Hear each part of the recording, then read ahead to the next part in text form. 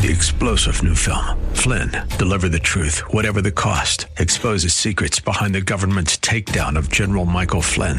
Flynn knew what the intel world had been up to. He ordered the first audit of the use of contractors. This set off alarm bells. He told the truth. He was the most dangerous person for Donald Trump to hire. They had to get rid of Flynn. Flynn, deliver the truth, whatever the cost. Available now. Watch it today. Go to salemnow.com. salemnow.com.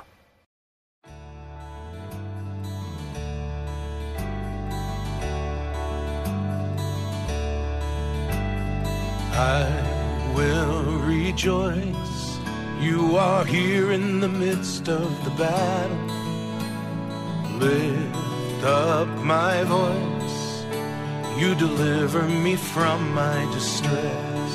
And I will proclaim you are sovereign, Lord, over all things. Praise your great name. In the midst of the storm, you are rest. You are the rock that never crumbles. Your word will never change. A mighty tower, Lord, when I stumble, you are the God who saves. I trust in you, even when my prayers seem unanswered. And I am not moved, for I hope in the plans you have made. I shall not fear, for you walk in the valley beside me. You draw me near, and I am healed by the touch of your grace. You are the rock that never crumbles. Your word will never change. A mighty tower, Lord, when I stumble, you are the God who saves. You are the rock that never crumbles. Your word will never change. A mighty tower, Lord, when I stumble, you are the God who saves. I will rejoice. You are here in the midst of the battle. Lift up my voice. You deliver me from my distress. And I will proclaim you are sovereign, Lord, over all things. Praise your great name. In the midst of the storm, you are rest. In the midst of the storm, you are rest.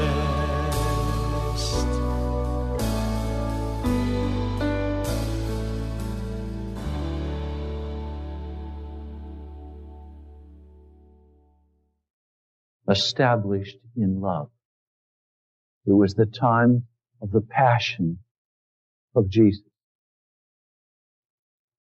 The week prior to the crucifixion, Jesus spent every night on the Mount of Olives. He didn't go to the local Motel 6. He went to the mountain. And there he prayed. He waited before the Father because he knew there was no way he could walk through the crucifixion without the fullness of the Father's love. He knew he had to be absolutely established in the Father's love, or he could not walk out what was before him. So he went to the mountain. In the morning, at daybreak, he made his way down to the temple.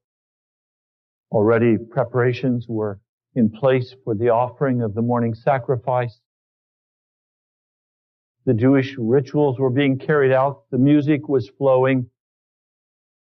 And Jesus, walking out into the courtyard, a large open space, began to look at the people, and they, seeing him, began to run and come because they wanted to hear what this Jesus had to say.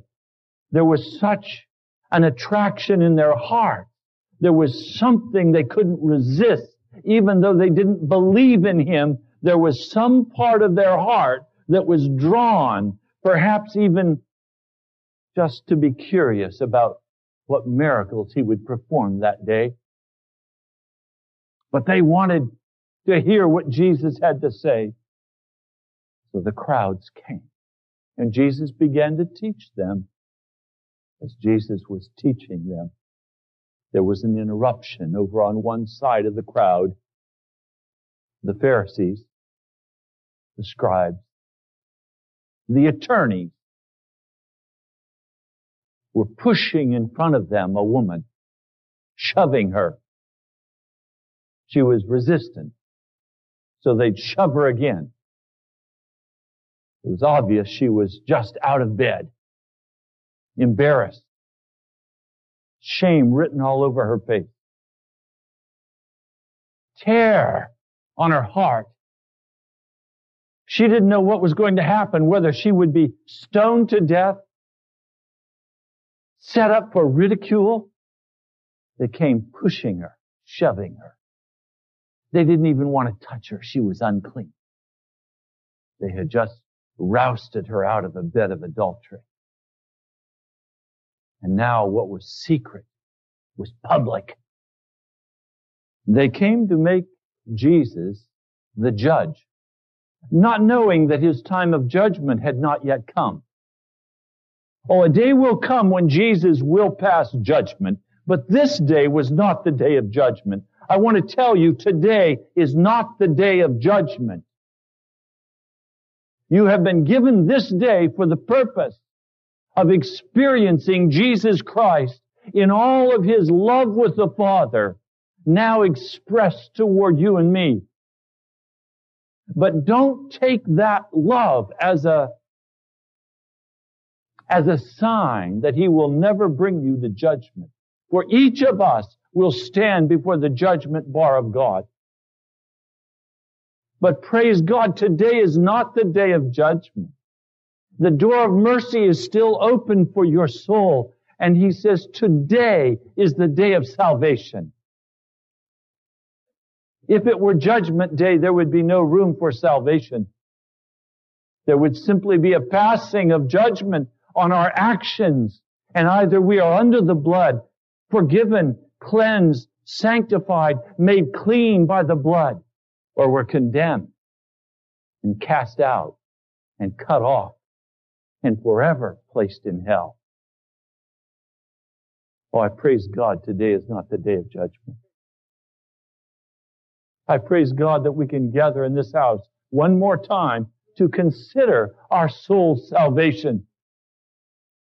But this woman did not know if that was her day of judgment. As she came, being dragged and pushed and shoved, thrown in front of Jesus. John, the 8th chapter. They said to Jesus, "Teacher, this woman was caught in the act of adultery. In the law of Moses, we're commanded to stone such women. Now, what do you say?" Now, if Jesus said stone her, they would accuse him before the Roman authorities as usurping the authority of Rome. And then it would be treason, reason for crucifixion. If he said, "Let her go, don't bother with her," then he would be proven to be a false prophet who did not uphold the law of Moses, and he would be utterly discredited. Jesus did not answer them. Instead, there in the courtyard where there was dust and dirt on the ground, he bent down and he began to write in the dirt. Oh, I've always wondered what he was writing. But I want to make some suggestions. I want to suggest that he was writing the names of the women that these self-righteous men had committed adultery with. They who came with their pride and arrogance, shoving this dear woman ahead of them, demanding that she be judged now. Oh, Jesus had the answer. Just start writing in the sand their sin. They kept on questioning him, pushing him to answer. Verse 7, he straightened up and he said to them, if any one of you is without sin, let him be the first to throw a stone at her. Again, he stoops down and he begins to write. And I think at that point they decide they'd best see what he's writing. And perhaps they saw her name there. Or they saw someone else that they had just cheated out of money. Perhaps a widow's house that they had repossessed and devoured. Their sins were being laid out before them. And suddenly they felt naked before the judgment bar of God. The day is coming. If we go before the judgment bar of God without being covered by the blood of Jesus Christ, we will know our nakedness. For there will be nothing to rescue us from His hand. The day of mercy will be past. And because today there is no sound of the final trumpet, the skies are not rent, don't deceive yourself that will always be the case. The Lord God of heaven has been examining my life. Like Job, I have said to Him, would you please take your eyes off of me for a moment that I could have but some minutes of peace without the searching of my soul by the Holy Ghost. But He has not heeded my cry. Instead, the searching has become even more intense. Those who heard Him say, if any of you is without sin, let him be the first to throw a stone. They, seeing their sins written in sand, begin to leave quietly, gathering their robes about them. Like a thief in the night, they disappear. Finally, Jesus is left with just the women and the crowd. Jesus straightens up from His writing assignment and He says, woman, where are they? Has no one condemned you? Now this woman's countenance has gone from absolute terror, certain that she's going to face the judgment, to one of brilliance, as she suddenly discovers that she's been given another day of grace. Oh, I wish I could see on all of your faces that glorious understanding that you have been given today another day of grace. That today you're not going to face judgment at the bar of God. That He's had great mercy on your soul and He has extended His love to you. And He said, I will give you today to once more consider your place before the throne of Almighty God. That should cause such a smile to split our face apart. That everyone should be saying, why are you so happy? Oh, I'm so happy I'm not going to judgment today. This is reality. Has no one condemned you, National Prayer Chapel? Oh, we know we've sinned. Which of us in this house could cast the first stone? I couldn't. Jesus could have cast the first stone, but it was not His day of judgment. It was His day of mercy. Jesus could cast the first stone at me or you easily, but it's not His day to cast stones. It's His day of judgment at the end of time. Now is His day of mercy. And neither do I condemn you, Jesus declared. Go now and leave your life of sin. Now the modern church would say, go now, have a good time, you're covered. But that's not what the Word of God says.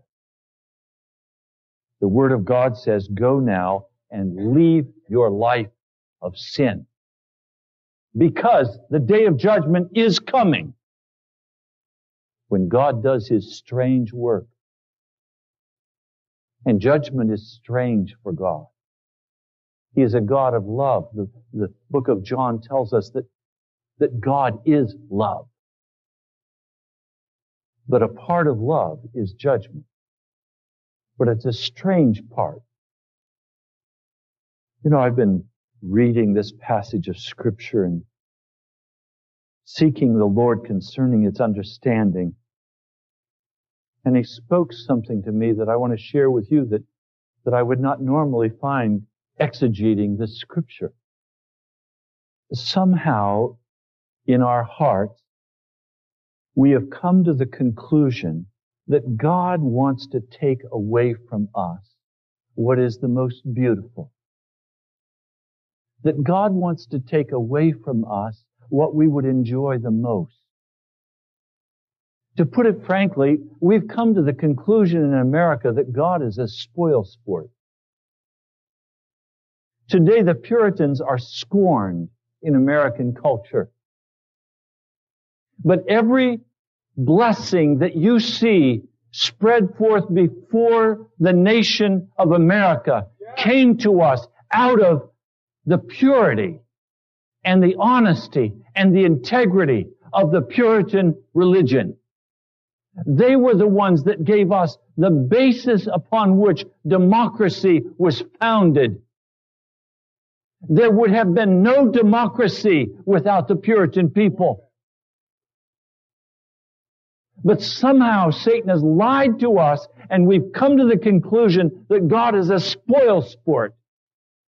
So we don't want Jesus to come now because we have some more living to do.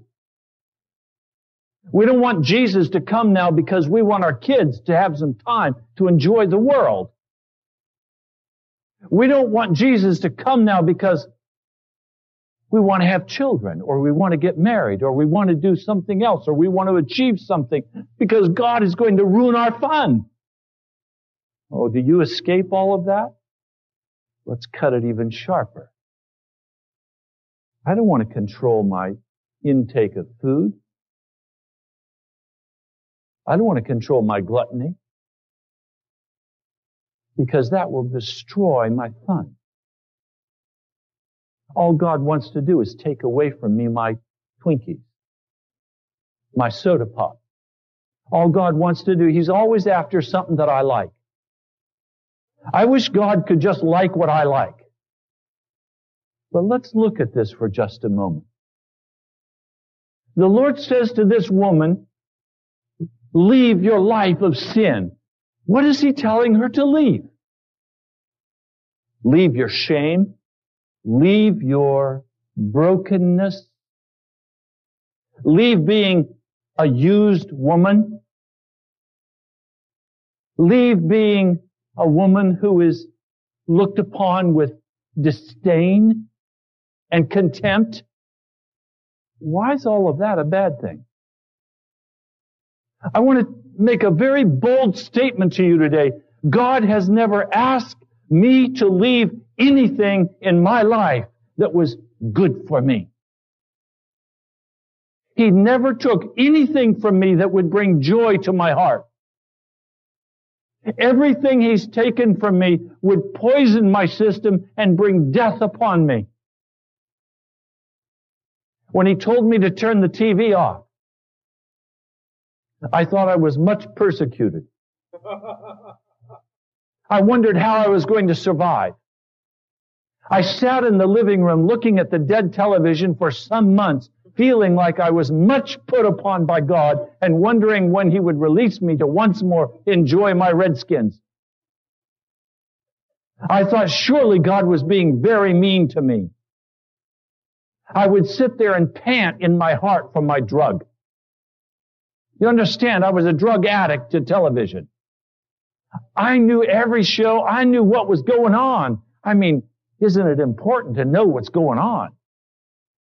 Well, what did Jesus do when He took that despicable poison, that wicked influence out of my heart? You know what He did for me? He gave me the joy of His Word. He gave me peace in my soul. I can now go into my living room where there is no television, and I can sit down with my sweetheart and we can actually have conversations one with another. Can you imagine a husband and wife sitting down and actually talking enjoyably with one another? Hallelujah. I mean, what an awesome gift. You know what? My wife is not my roommate. Hallelujah. She's my lover.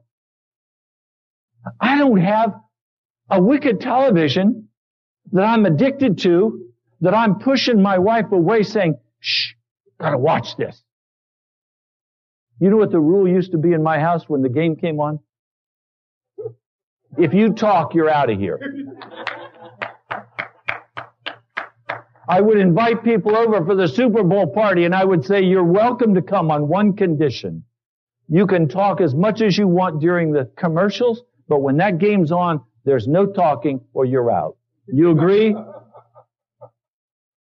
Hey, what did I lose when I lost all that nonsense? I didn't lose anything. I gained a wife. Yeah. I gained friends. I gained a family. I didn't lose anything. Now, obviously, you can't be happy in America if you can't go into debt to buy what you want. And the Lord said to me, don't ask anybody for money ever again. Don't ever write a fundraising letter. Don't ever ask anybody for any personal need. In fact, Ray, don't even tell people when you have a personal need. You come to me. You receive from my hand what I want to give you. And he said, and by the way, don't ever go in debt again. For any reason, do not go in debt. Okay, Lord, I agree. Well, what did I lose by not going in debt? Well, I have to tell you, I lost some new cars. I lost a house. I lost some other things that would have been fun to do. But what did I gain? I gained no pressure. I gained a clear conscience. I don't have that nut to crack that I carry around in my pocket anymore. I don't have to have 2 or 3 jobs. I have only one job. And that job is being in the presence of Jesus and communing with Him and fellowship with Him and doing exactly what He tells me to do. I don't have Pharaoh over here saying, wait a minute, you're my slave. You can't do that because you owe me. He who has the gold has the rule. You ever hear that? Everybody thinks they own their home. So the bank owns your home if you owe on it. Everybody says, oh, that's my car. No, it's not your car. It's the bank's car. Try not paying your bill and see if they repo it. What did I lose? I didn't lose anything. Everything was a gain for me. So with food, he tells me, Ray, I want you to stop eating all of those Dunkin' Donuts. I want you to lay the ice cream down. I want you to lay the sugar down. Wow. Talk about oppressing. I mean, can I imagine life without Dunkin' Donuts? Can I imagine life without ice cream? I mean, how am I going to make it? Can I imagine life without colds? Without sickness? Without being drug out and hung over on sugar? Wow, I didn't lose anything. I gained, and now you know what? Take a pineapple, a fresh pineapple, quarter it, do a marinade sauce on it, pop that thing into the grill. Let that baby cook for about 15 minutes. Pull it out. Now I'm telling you, that's sweet. The Lord has opened up a whole new door of sweetness for me in my life. I've discovered that you can't beat God's program for how you eat. What was the diet we were given originally? Fruits, vegetables, grains, seeds, nuts. And then he added, after the flood, a little meat. He didn't say we had to eat that, by the way. Corn and beans together make a perfect protein. Did you know much of your protein comes right out of the air as you're breathing the air? The nitrogen in the air brings protein into your system. Did you know you don't even need to eat all the protein? But we've said we've got to have protein. We've got to have protein or we're going to die. No, you're going to die if you eat too much. I mean, what do we lose by following what God has given us in His Word? We don't lose, we gain. So this sin that so easily entangles us, that we get caught up in, and then we get an attitude and we say, God, why are you doing this to me? Why are you disciplining me so hard? See, I'm not disciplining. I'm trying to give you a gift here. I'm trying to give you a gift. I'm trying to open you a way of living that's wonderful, that's filled with life and energy and passion, with a grateful heart, where you walk through your day and you're praising my name. But you see, when we come to the Scriptures and we have this attitude that says, you better guard your bowl like a dog guards his food, because God's going to try to reach out and snatch something good away from you. It always puzzled me why Arnie, the Rottweiler that we lived with, I was his master. I fed him. I put the food in his bowl. Why would he growl at me when I reached down to put more food in his bowl? Well, you say because he's a Rottweiler. Well, why do we growl at God when He reaches down to put something in our bowl? Because we're Rottweilers. God's not trying to take something away from us. He's trying to give us something that will be to our joy, that will be to our life, that will bring to us an explosive new understanding of who He is and how to live and how to walk. The way of God is not sickness and death and darkness. It's light. It's joy. It's peace. It's long-suffering. Let me show you a couple of other passages of Scripture that deal with this issue. I want you to look with me at John, the 3rd chapter, and if I ask any of you here, you could probably tell me what John 3:16 says. You've probably said it many times. But you know what? There's a scripture in John 3 more important than 16. And that's John 17, 3:17, and 3:18. Can anybody repeat that for me? Let me read it for you. For God did not send His Son into the world to condemn the world, but to save the world through Him.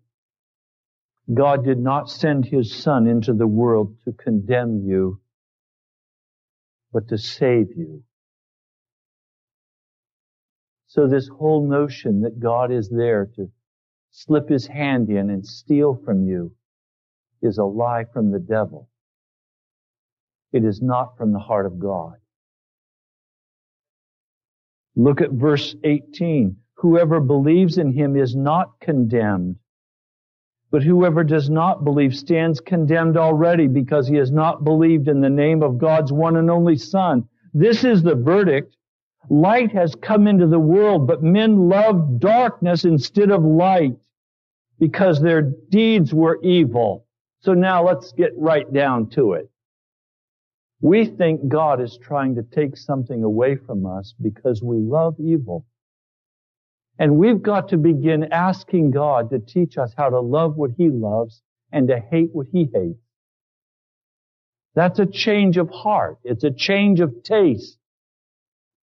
If your son or daughter is growing up and you see them eating something that is poison and they love it, will you allow them to continue eating it?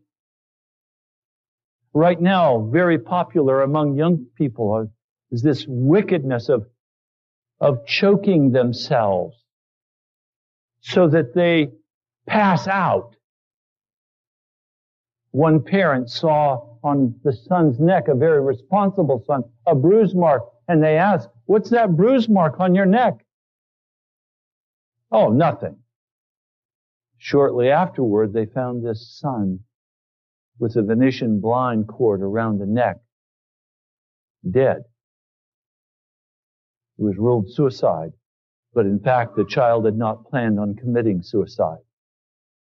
They were in love with the endorphin charge that came into their body when they did a strangling action and reduced the oxygen in their body. Well, what would you say to a child of yours who was engaged in this kind of activity? Would you say, "You know, that's really a lot of fun and I understand that, but just be careful what you're doing with it. You have to learn how to handle your strangling"? Is that what you would say? Or would you say, "This has to stop now. Let's go another direction. There's another way for you to get joy out of living"?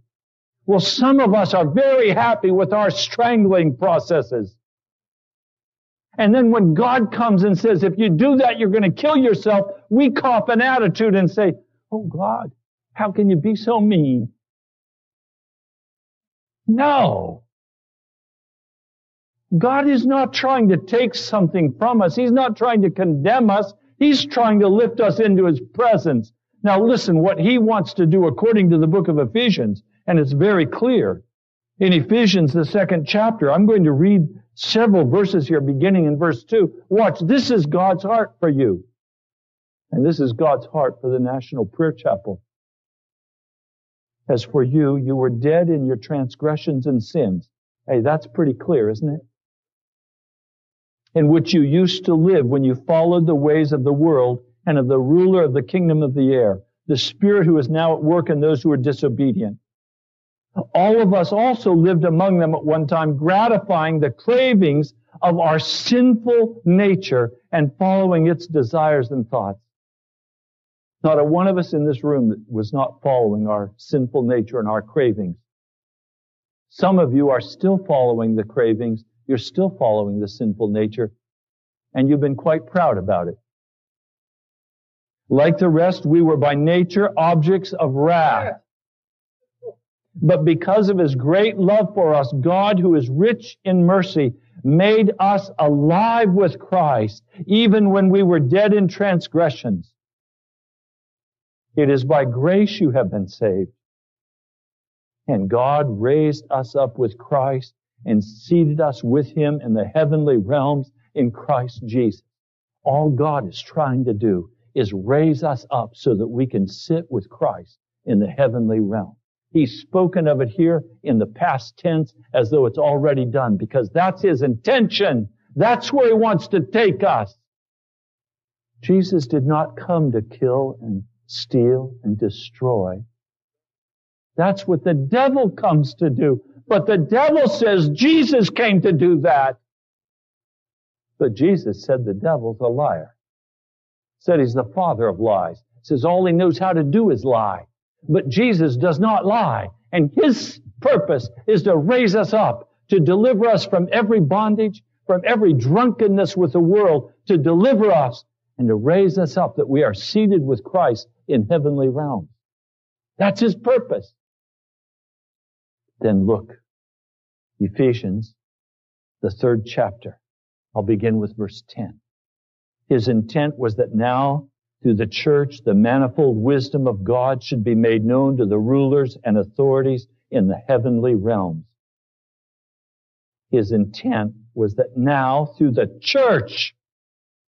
How is it through the church?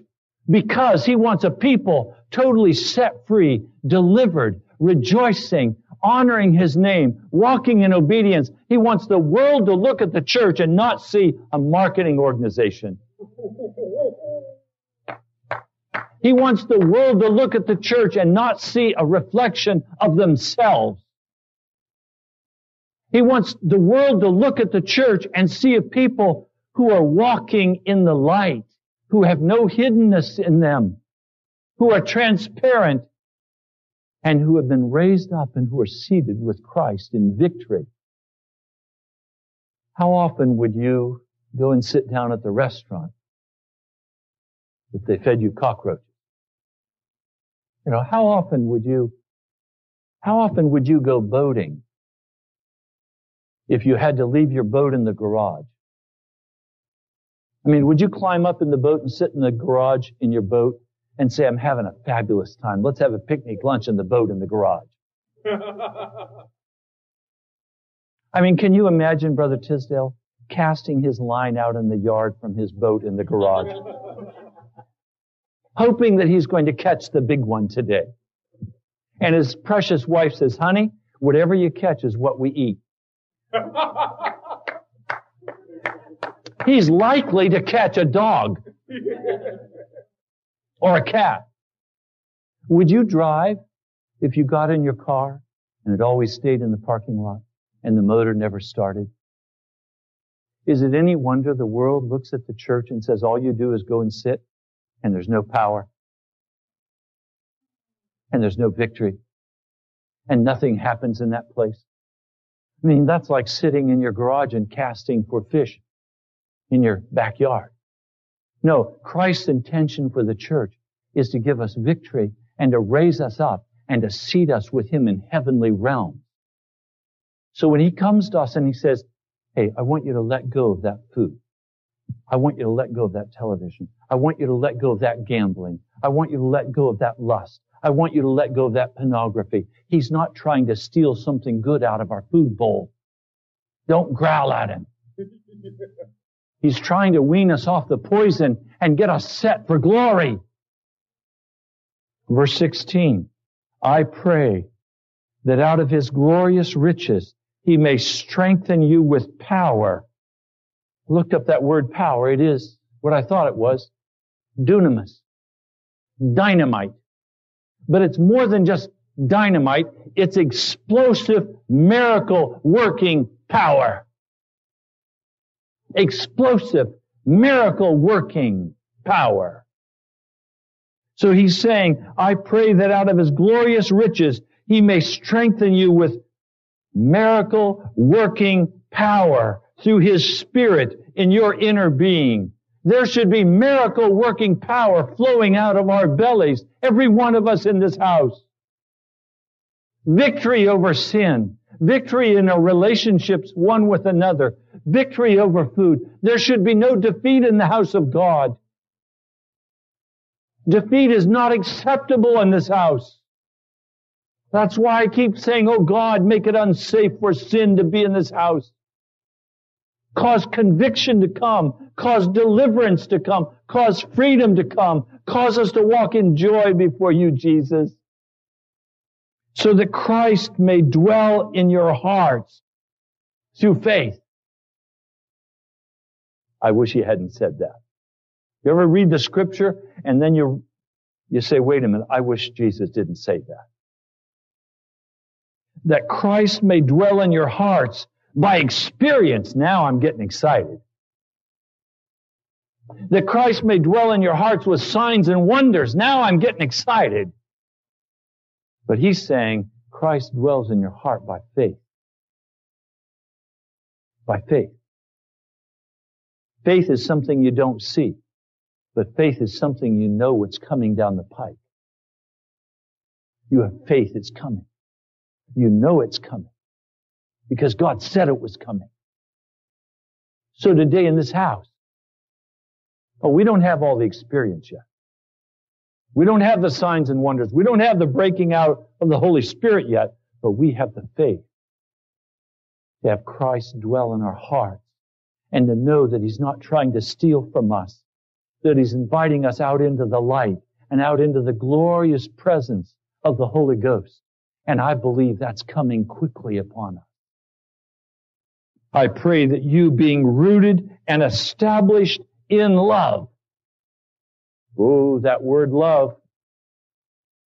That word love literally means feast of charity. Feast of charity. I pray that you, being rooted and established in a feast of charity. In other words, you're not starving. There's a feast spread out before you. This goes very well with Psalm 23. Where the Lord said, I'm going to prepare a table before you in the presence of your enemies. He said, your cup is going to run over. You know, there's only one time my cup runs over. That's because it's too full. Have you ever had your cup run over because it wasn't full? Now that's why a cup runs over. It's too full. And the Lord says, I'm going to come, I'm going to prepare a table for you in the presence of your enemies, and I'm going to pour so much love into that cup that it's going to overflow. And when it overflows, it's going to spill on your husband. It's going to spill on your wife. It's going to spill on your family. And now instead of judgments one against another, it's love overflowing. Now instead of bitterness, it's love overflowing. Now instead of criticism and knives and spears, it's love overflowing. Now instead of angry words and hostile thoughts, it's love overflowing. That's what God wants to do among us. Some of you are so angry, you're at a white boiling level because somebody hasn't measured up to your expectations. And you want to get them straightened out. You know, my dad used to have a saying, you probably heard it too, catch more bees with honey than with vinegar. You know, my dad used to have a saying, you probably heard it too, catch more bees with honey than with vinegar. Somehow we think we got to pour out the vinegar. The Lord's way is not to pour out vinegar. The Lord's way is to pour out love. Compassion. This woman, ashamed, caught in the very act of adultery. What's Jesus say to her? Ah, lady, I condemn you. No. He says, go now and leave your life of sin. I don't condemn you. Oh, I can't say this clearly enough today. Oh, I pray you'll catch this in your spirit. Jesus is not condemning you today. Have you made mistakes this week? Have you sinned this week? Yes. Are you condemned? No. Because it's not the time for judgment yet. The time is coming when judgment will come. But this is not the time of judgment. This is the time of mercy. Let the mercy overflow in our homes, in our houses, at the job. Let the mercy flow from our hearts, because the mercy of God is flowing into our cups and it's spilling all over. God never minds making a mess with love. Just let it flow. Let it flow. Verse 18, you may have power together with all the saints. The word power there is not dunamis. It's rather the ability to comprehend. The ability to comprehend. That you may be able to comprehend. In other words, Paul's praying for their understanding. He's praying that the veil of darkness will be ripped off our eyes so that we can begin to comprehend how much God loves us and what He's done for us in order to lift us up and seat us at His right hand. To grasp how wide and how long and how high and how deep is the love of Christ. To know this love that surpasses knowledge. See, I don't think there's any love bigger than what I can understand. I mean, if I don't understand it, I'm suspicious. You know, what's your ulterior motive? What are you trying to get here? Now, why would you give that to me? I don't deserve that. What are you trying to pull here? I can handle my own deal. Don't be coming with your compassion if I can't understand what you're up to. Oh, I want to tell you, you're never going to understand the love of Jesus Christ. It's beyond our understanding. It's not permissive. It's not to allow us to continue walking in sin. It's not cheap grace. It's not oily grace. It's not greasy grace. It's clean. It's pure. Because He knows that the day of judgment is coming, and all He has to draw your heart is His love. He can't make us behave. He can't make us obey. If He did, then we'd just be an automated, empty-shelled character of Him. No, He needs that springing up in our heart, that eager willingness to come out into the light. He needs that full human ability to receive Him that He's put in our heart, that we would love Him and adore Him even as He has loved us and adored us. I mean, what would you think if I spoke to my wife, Jan, and I said, listen, Jan, from now on, woman, you love me. And you do what I tell you to do, or I'm going to divorce you. I can tell you right now, we're walking out the door for the divorce court. She wouldn't take that. None of us will take that. So Jesus comes, sometimes on cat's paws, and sometimes on elephant feet, to say, I love you. I love you. Will you let me lift you up and seat you beside me in heavenly places? Will you let me accomplish in your life what I desire to accomplish? Will you leave your life of sin and don't feel like I'm trying to steal from you? Would you understand I'm not stealing from you, I'm trying to help you. I'm trying to lift you up beside me because I miss you. Oh, God misses the sons of Adam. He misses the sons of Adam. We were made in His image. We're being prepared to be His bride. I dare say God is sick with love for His people. He's love sick for His people. And I ask you, have you been rebelling against the love of God? Have you been rebelling against the mercy of God? Have you been accusing Him of trying to steal from you? All He's been doing is trying to love you. But it doesn't look like our kind of love. Our kind of love is wicked.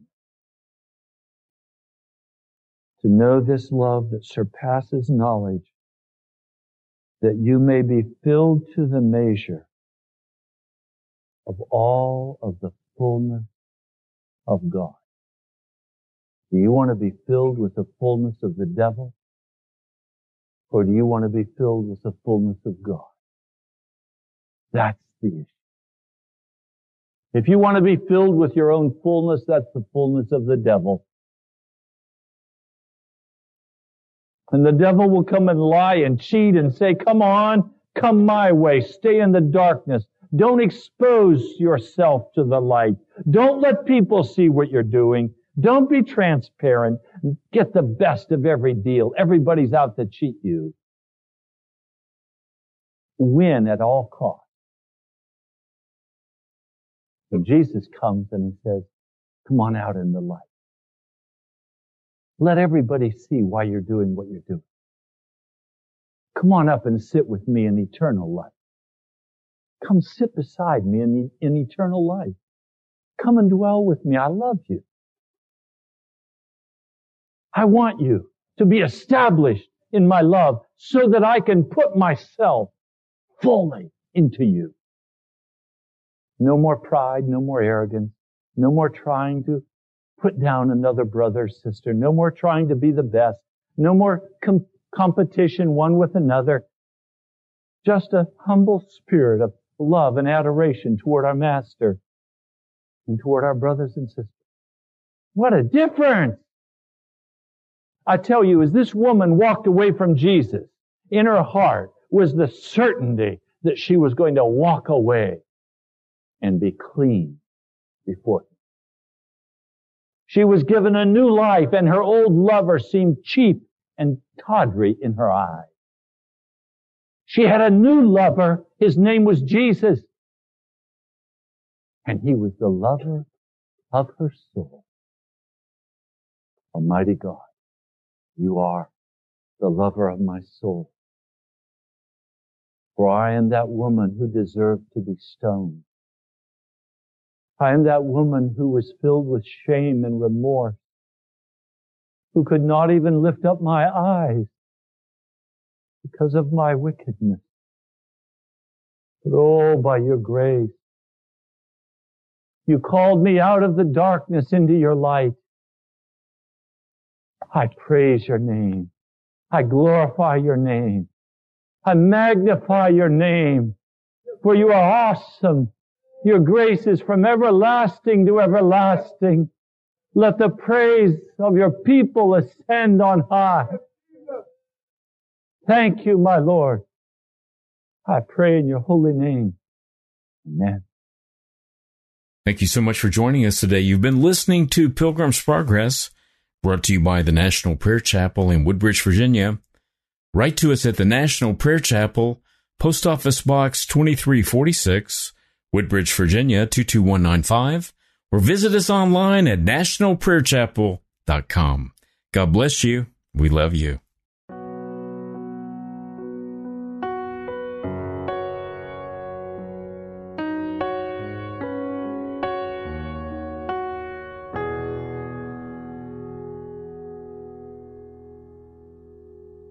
When the streams of deepest hurt flow all through the night,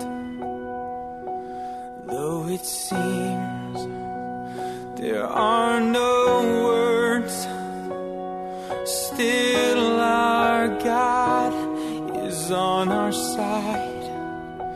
Teach our eyes to look above, to be still and know that you fight for us when all our striving is not enough. Help us to be still and know that you fight for us. Almighty God, I'm on my knees. Give me strength to believe that by water still or troubled seas, it is your hand that leadeth me. So teach our eyes to look above, to be still and know that you fight for us when all our striving is not enough. Help us to be still and know that you fight for us. Teach our eyes to look above, to be still and know that you fight for us when all our striving is not enough. Help us to be still and know that you fight for us. To be still and know that you fight for us.